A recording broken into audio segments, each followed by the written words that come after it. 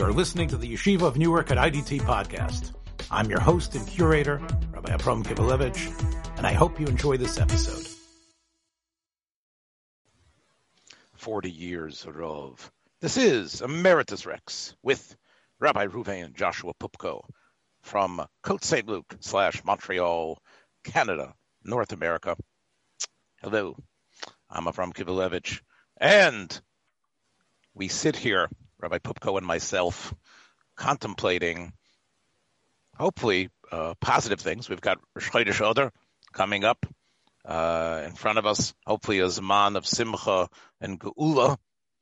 But as this program is more about your take on what's happening in the world and issues in the rabbinate and in the Jewish community and beyond, let's first skirt the subjects that most people are probably on most people's minds today.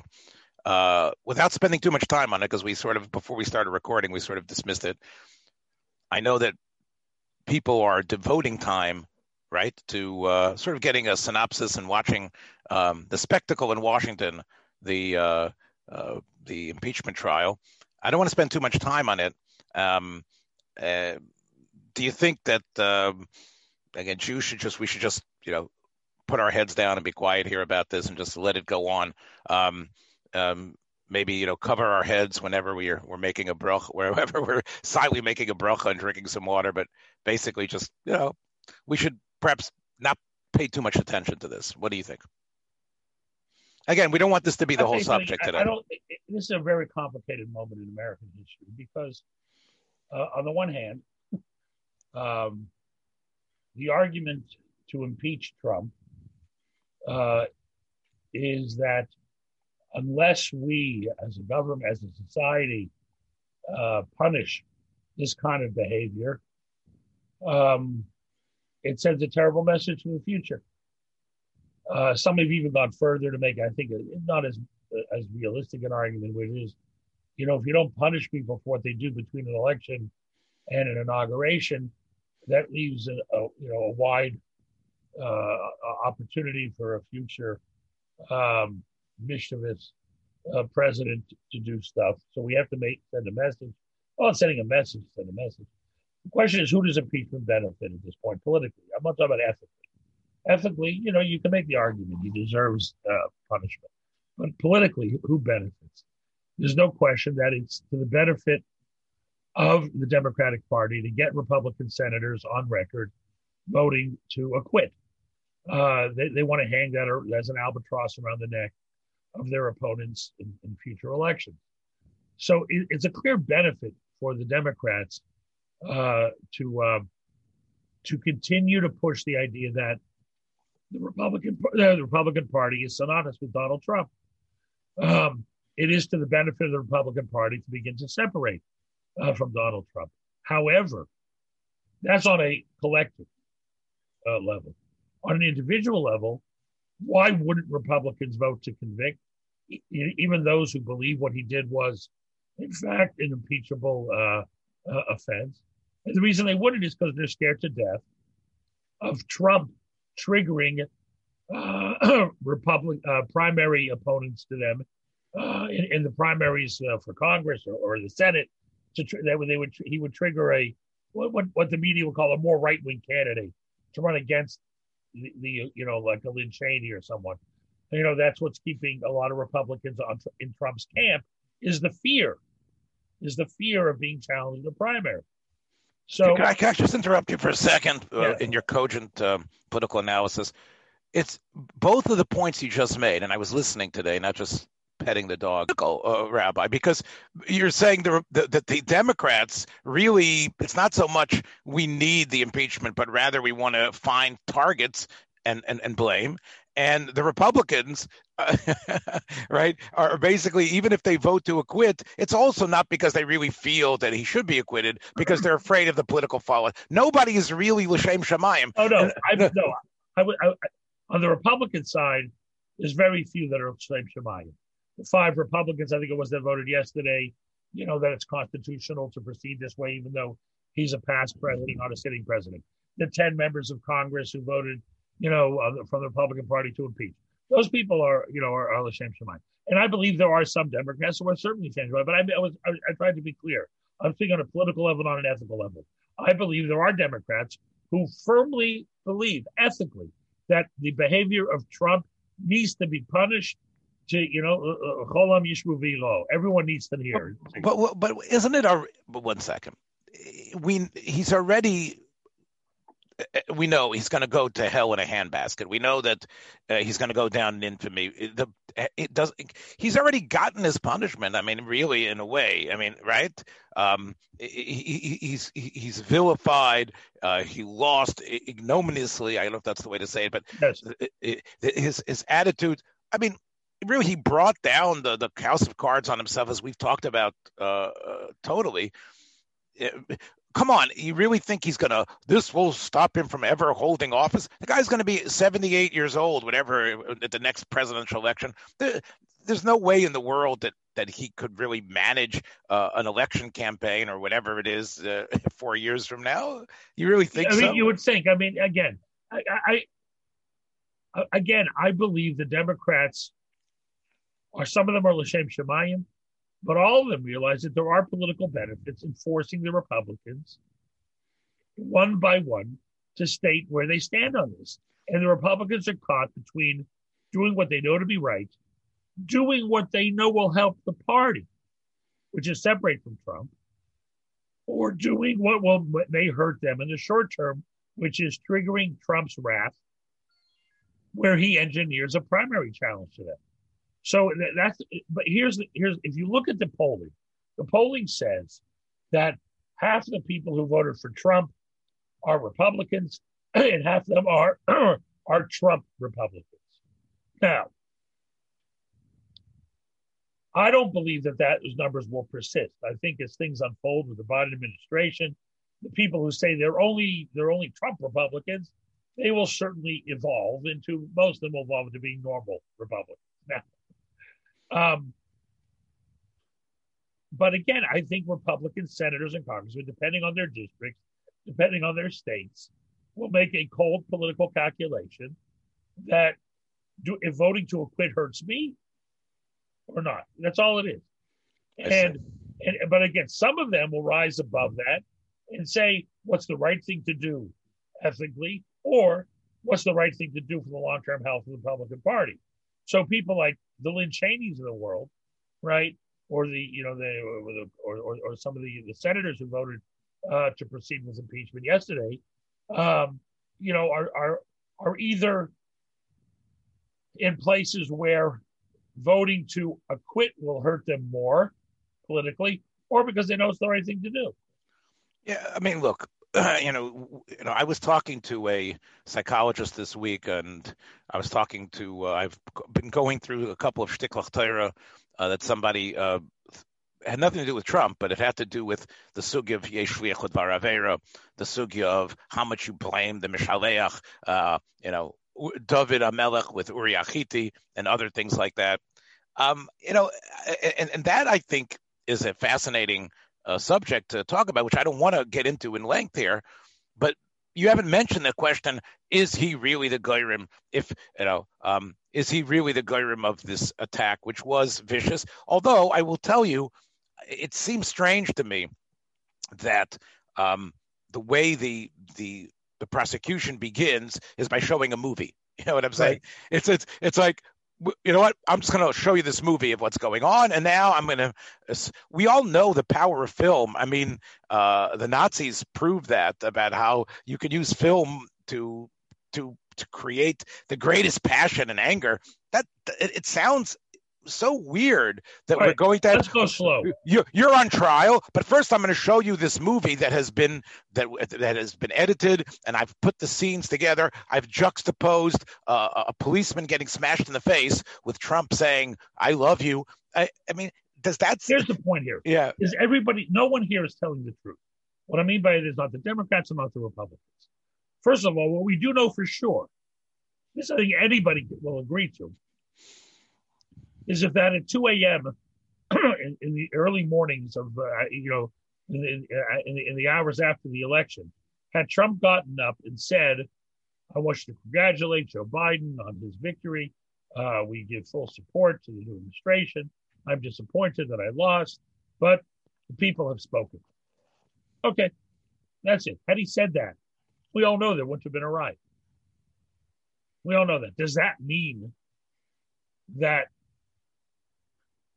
in other words, so he denying the victory then, and remember what all the press reports told us, all the insider leaks of Maggie Haberman of the Times and the Washington Post people kept saying is that the people around Trump believe they need to humor him for a while, and then it'll calm down. It'll pass, right?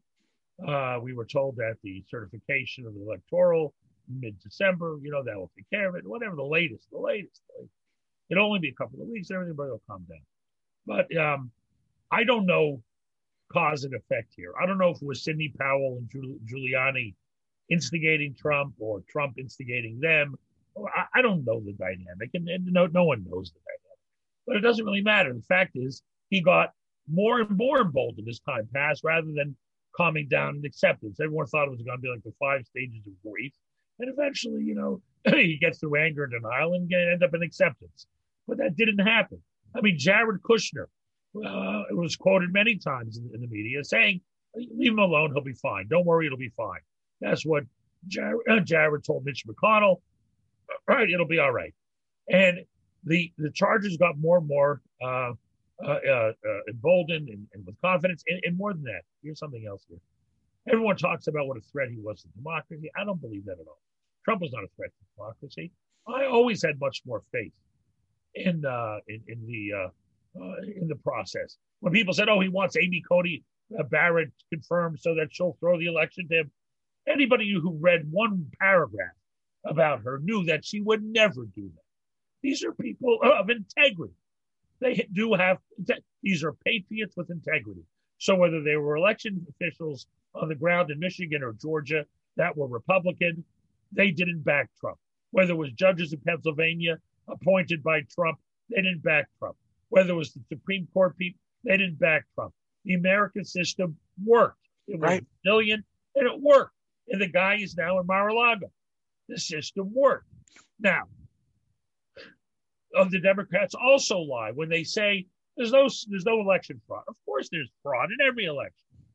I mean, their own commission 18 years ago, I think it was, 16 years ago, James Baker and somebody else's name, I forget for a minute, did analysis. The New York Times did a whole article. Mail-in balloting is more, everyone knows mail-in balloting is vulnerable. It is, but not to any extent. That would have affected the outcome of the election. And the point is, it's also clear, if you know from the leaking inside, that Trump planned. In other words, every political guy knew what votes get counted first and what votes get counted last. And everyone knew that a lot of states would show Trump in the lead, but that would be overwhelmed by the mail-in ballot. Now, if you want to blame anything, blame Pennsylvania rules that say you can't start counting the mail-in ballots till the polls close. Why? Why can't they count them? They should have counted them first.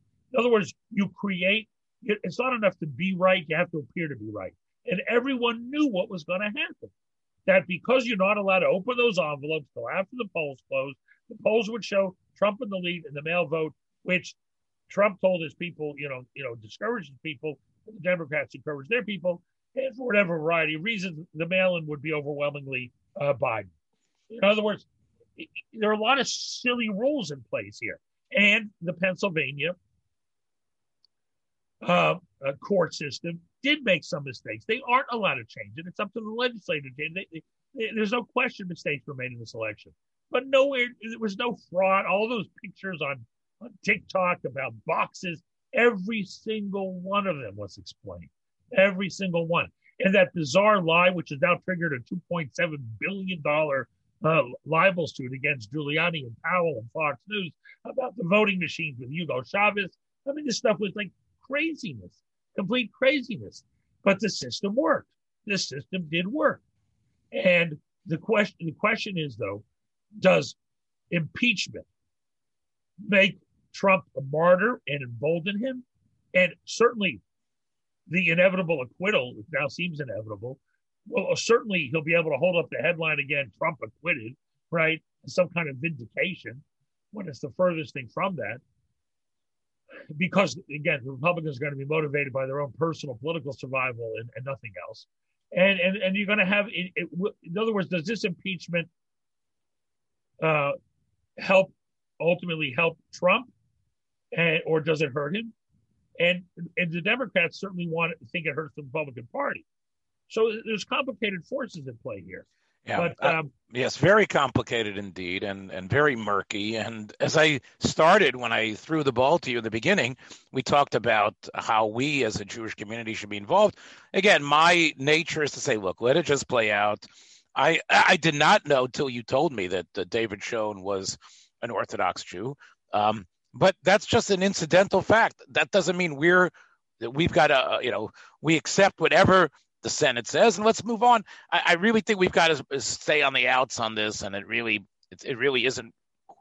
Again, I comment because I see the way the histrionic tones, the fact that the issues are being projected through the use of film and even dramatic first person. The right. guy who's from I didn't see it. I just read it this morning. Jamie Raskin.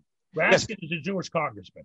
So the face of the impeachment was a Jew, and the face of the defense was amazing. And he was talking about how scared he was, and he just buried a child or something like that. Yes. He had just lost one of his. Just died. His son committed suicide. Yeah. It's Nebuch. It's a terrible tragedy. A wonderful family, it looks like. And Raskin was the face of the prosecutor, right? Yes. And Schoen was the face of the defense. Yes. Incredible. But Raskin bringing up, his fears and how scared he was, et cetera, that how scared his children were. Listen, if you're an anti-Semite on the left, David Schoen is of the same cloth as Jared Kushner and David Friedman and the Orthodox community that defends Trump, that is right-wing, and the one kid with a kippah in the Capitol Hill riot, whatever it is, right? And if you're a right-wing anti-Semite, right, you think, Raskin's another liberal Jew like Chuck Schumer and Dianne Feinstein, all going after poor Trump.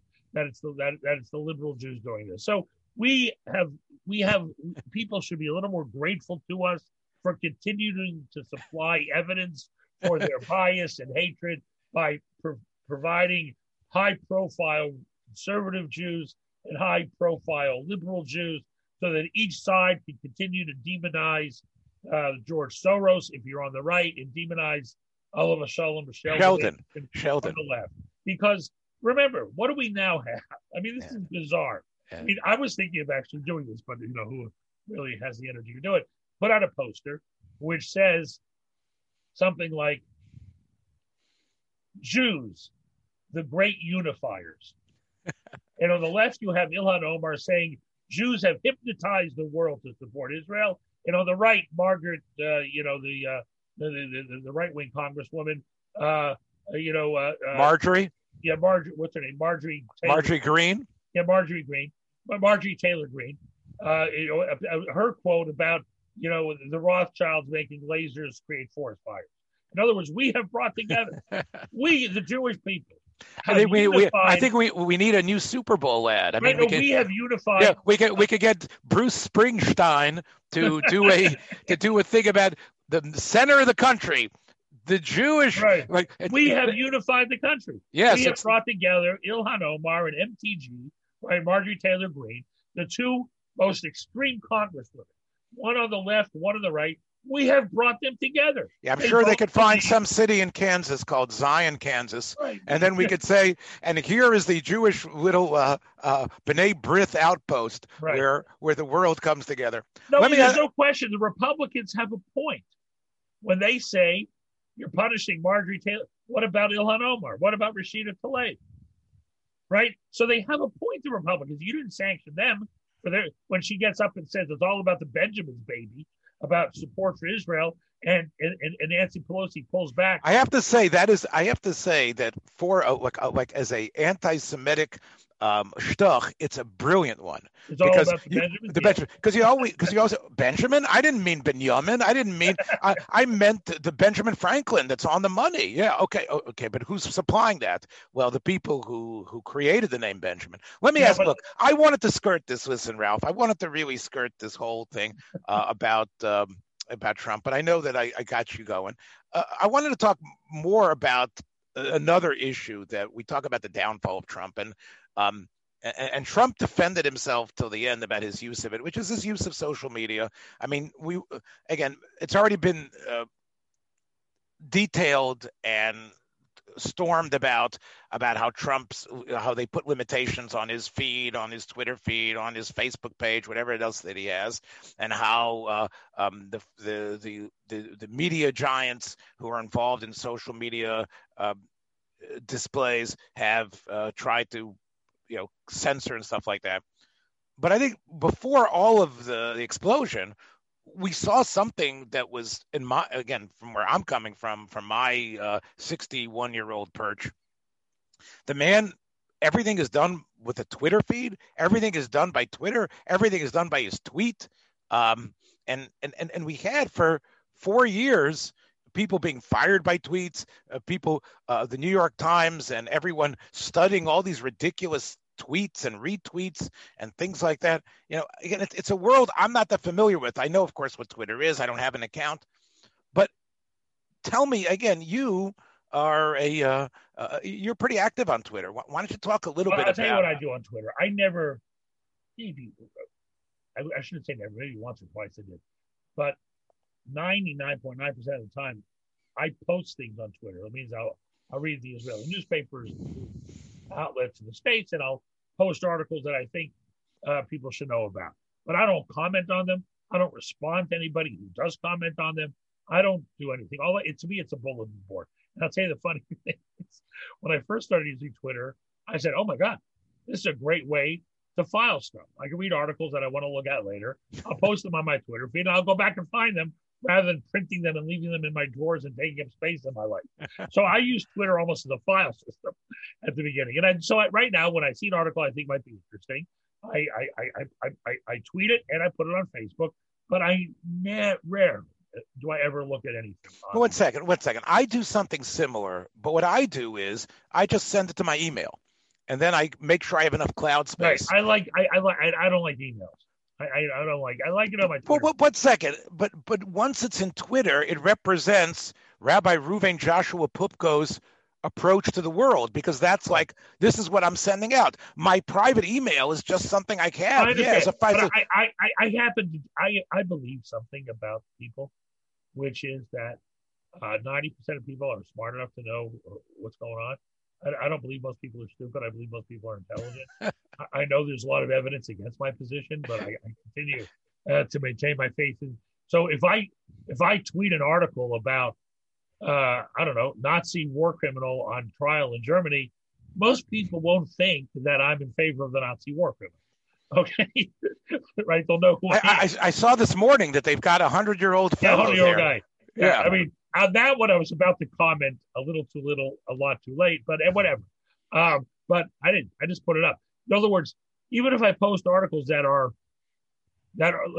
defend the Obama deal in Iran, which I'm against. Let's say, I do that to inform people. People should know what the other side is saying. People should know the arguments, right? So I will post things understanding that if you look at my feed and you know anything about me, you know where I stand. Okay, so it's basically... So I don't have a problem posting articles contrary to my opinion, because I think people should know other things. Okay, so and the reason why you don't trust them to do it on your own, because you think people, although you just said you think most people are smart, you think they're lazy or that they're going to rely on Rabbi Pupko. I read a lot, and I see stuff that not everybody sees. So you're thinking there's people who are busy, who are wage slaves, who have their nose to the grindstone, right. But they know Pupko, and therefore, hey, let's see what's going on, and this is their way to get the news. No, I know there are people who do that. Rabbi, I don't look at any newspapers anymore. I look at your Twitter feed. You have everything. I'm a very quick tweeter. I look at everything. I tweet it, and then I'm done. I see. And so you believe this is actually an effective way for a leader like yourself to inform people about what's going on. No, okay, but here's my thing. Okay, there are a lot of rabbis who spend a lot of time making videos and putting them on Facebook. There's one guy whose name I won't mention unless you ask me to. We'll talk about it after we stop recording. That's when all the good stuff gets spoken about. And I don't understand. I know I'm wrong. I'm going to say something, but I know I'm wrong because. But again, I continue to live in the universe of my own creation. I know I'm wrong. What I'm going to say is that these rabbis, they post these videos about all the great things they've done, the tzedakah, the chesed, and I know one thing, that as soon as you put that video up, everything you did good in the world is completely worthless, right? Because if you advertise what you do, you haven't done it. It is erased, because that means the only reason you did it is every moment of your life while you're acting and behaving, you're worried about your social media feed. And that's not normal. That's not a healthy way to live. People should look at the people in front of them in the eye and do for them, and kept imagining how you're filming it and how you're posting it and what you're doing. That to me is bizarre. It's corrosive. And I don't think any of us 20 years ago imagined how ugly social media could be and how corrosive it could be. It turns everyone into a voyeur and everyone into an exhibitionist. It is bizarre. It is bizarre, honestly bizarre. I don't understand why anybody would ever post anything about themselves on social media. I don't understand it. Why would anyone put anything up there ever about themselves, their children, their pets, their meals? I don't understand the instinct. I don't get it at all. It is so foreign to me, completely foreign to me. I don't understand the instinct. I don't get it at all. It is so, why? What gain is there? And to scroll through Instagram and other people's videos, why? And we all know that the very deleterious effect. How'd you like that one? A terrible effect that it has, because when people see what you're doing on Facebook or Instagram, it creates feelings of jealousy, of inadequacy. Yeah, no, it's horrible for teenagers, especially. Right. I would make, in other words, I am a free speech fanatic, and therefore I don't like restrictions. However, I would make a couple of rules now that we know about the thing. First of all, I would say no one under 18 is allowed anywhere near TikTok, Instagram, Facebook, or Twitter.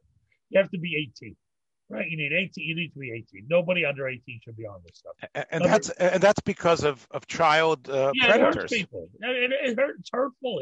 It leads to exploitation. It leads to depression, anxiety. Who needs it? Next thing I would say is, unless you're a celebrity or a politician or given permission, you are never allowed to mention anyone else's name on Facebook or Twitter. You're just not allowed unless you have their permission. You're not permitted to post anybody else's picture on Twitter, Facebook, or Instagram unless you get their permission. There's no such thing. I'll tell you a funny story. I had this tent meeting, Rosh Hashanah Yom Kippur. I think it was Yom Kippur, this story. So I'm outside. We're doing a meeting outside. Two Jewish ladies walk by and start filming. Right, doing the meeting on Yom Kippur, which obviously I was troubled by. So I also knew that no matter what I did, I would lose, because I would be filmed being, castigating or criticizing. Right? You can't win. Somebody else has a camera in their hands. You can never win. Right? No policeman has been filmed doing something good. Right? Right? You're gonna lose. You're gonna lose. Right? So I wait patiently, and I'm a patient man. I can attest to that. Yes. I'm a patient. So I wait, and I go over to them when they put their camera down, and I go walk over, and I go, I understand you're right and I'm wrong. I know I'm a dinosaur. I know I'm talking 1970 rules, and you're the one who's right. You're both right. But all I would say is I would never in my life ever film another human being without asking them. I didn't make it about Yom Tov. I didn't make it about halacha or anything else. All I said is, which I don't understand, what gives someone the right to take my picture or film me, and not just film me, post it? What asking me? What kind of derech eretz is that? One second. I agree with you, but I think maybe you're not even seeing what's around you. I noticed this when I went to see I took my daughter, who I wanted to see a tzaddik to. When I took her to, You brought her to me. You brought her to see me. you know what? I couldn't get over the border at that time. My passport was invalid, so I took her to a tzaddik in New York, one of the rebbes, and this rebbe. Well, first of all, when I brought my daughter in, the rebbe was talking to her and speaking about things about what she should do. Of course, she had her phone in her hand the whole time, and she was looking at the phone, but it was okay. What was incredible was before we met the rebbe, I got the zchus to go into him because they told me the rebbe was being Masader Kedushin for a couple. The couple was a ger and a geiris who the rebbe had, just like Avram Avinu and Sarah, the rebbe had been Megayer, had learned and studied with the groom. His wife had studied with the bride. They were both from South American countries, from the indigenous peoples, and they had become chassidim of this group. And now they were creating a wedding for both of them. And this and all the chassidim, and it was such an incredible, moving moment. And I was just there because the gabbai of the Rebbe promised me that I would get 10 minutes or so with the Rebbe in between the chuppah and the reception. But I was there at the chuppah. My family was in the car waiting.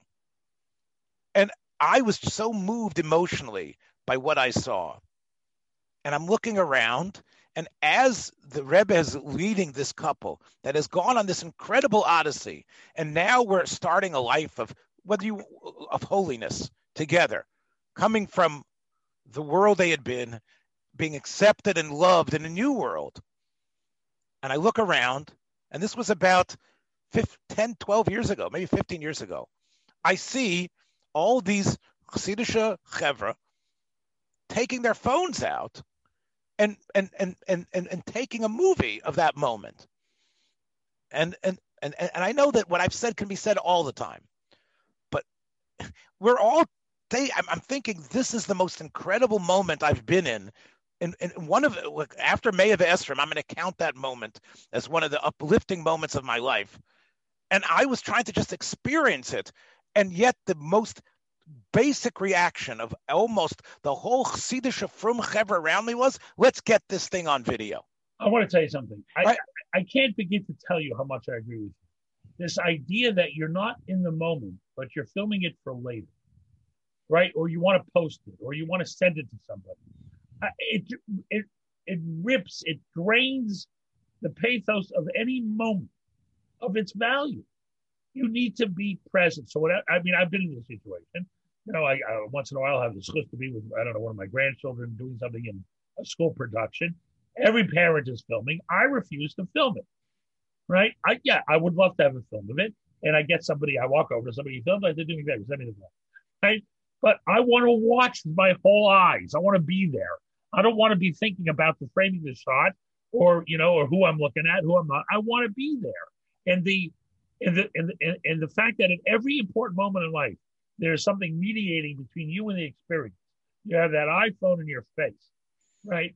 I don't understand it. Why people can't live in the moment and appreciate the moment.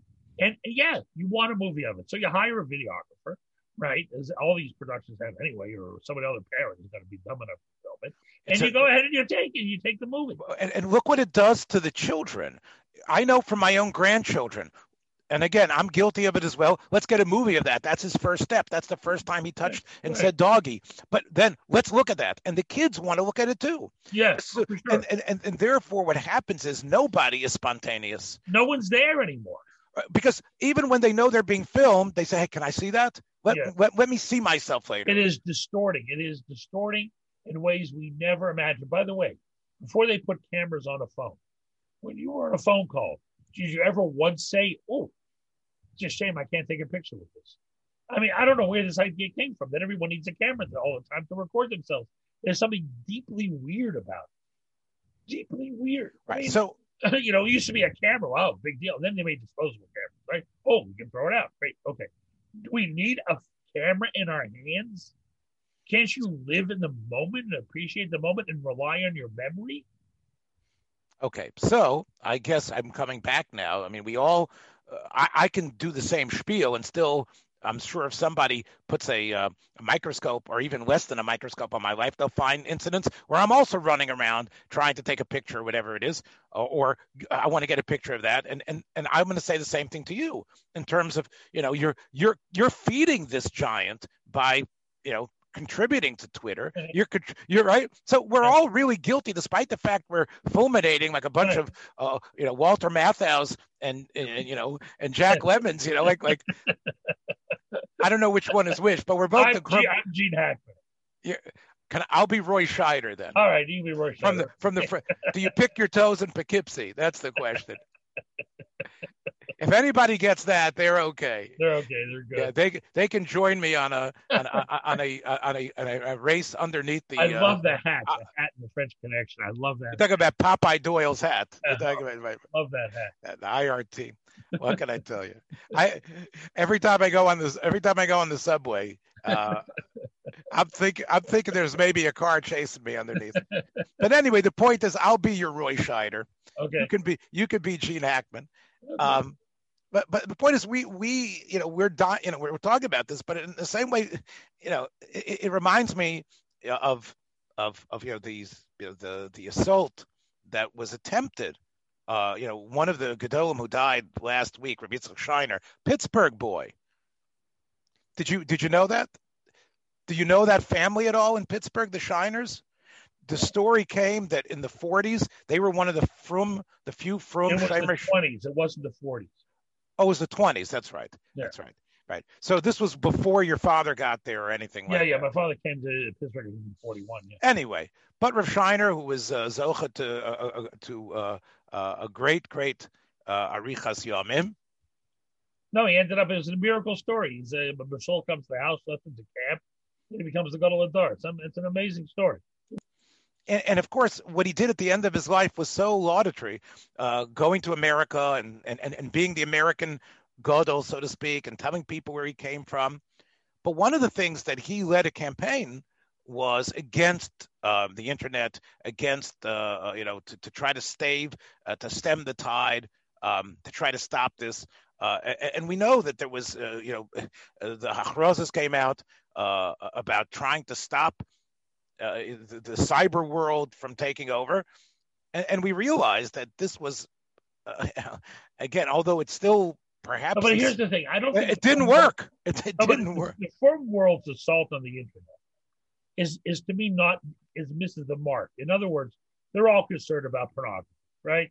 In other words, they're all so worried. When they were kids, you had to be Moshe Nefesh to see pornography. You had to sneak into the newsstand and hide.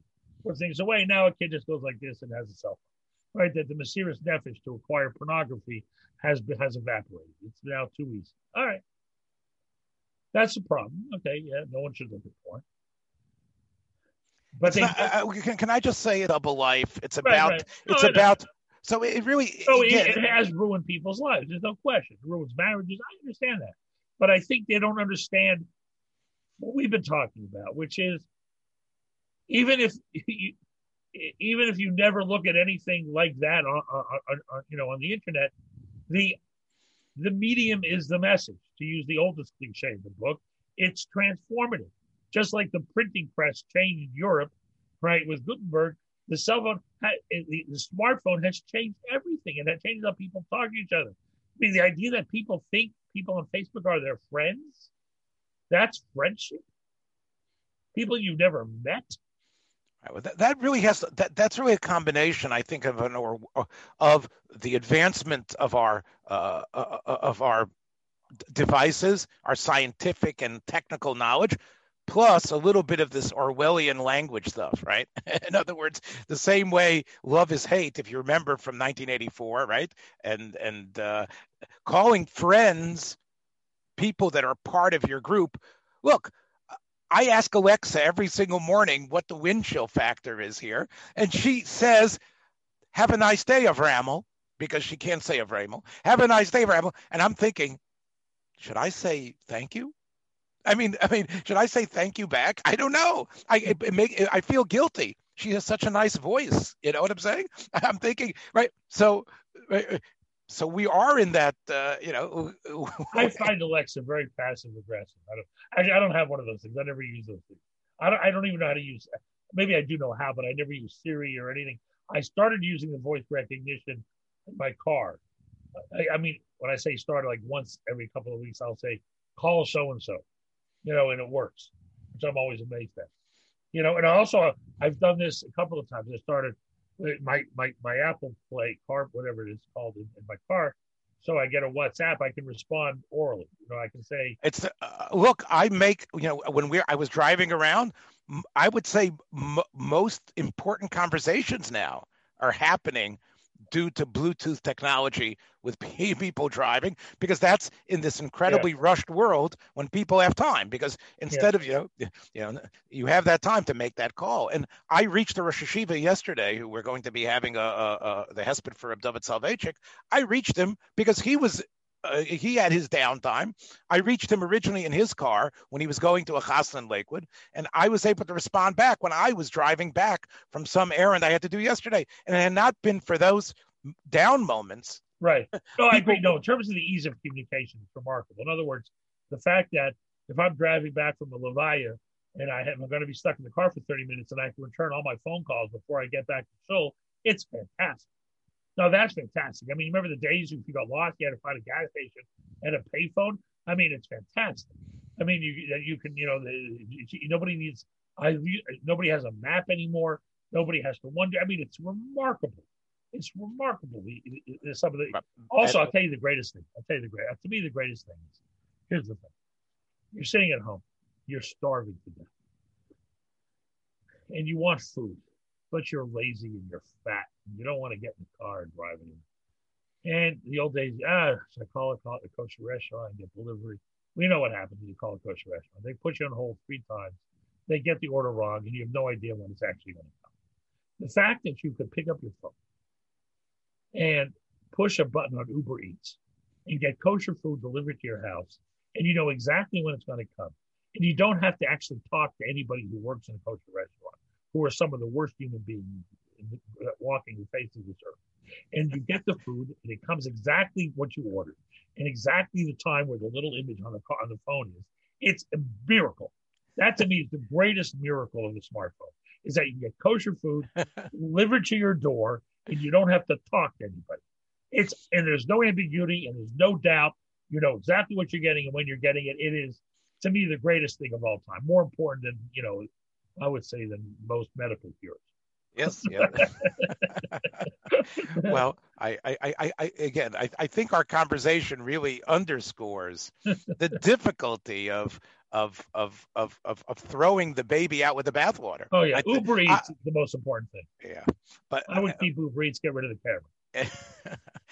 Anyway, keep on out there. Again, we'll look, now that I realize how active your Twitter feed is, I will definitely encourage all our listeners to check it out, but don't necessarily say that it's reflective of your personal opinion. It's rather your way to act as the guiding teacher, as the Emeritus Rex of planet Earth.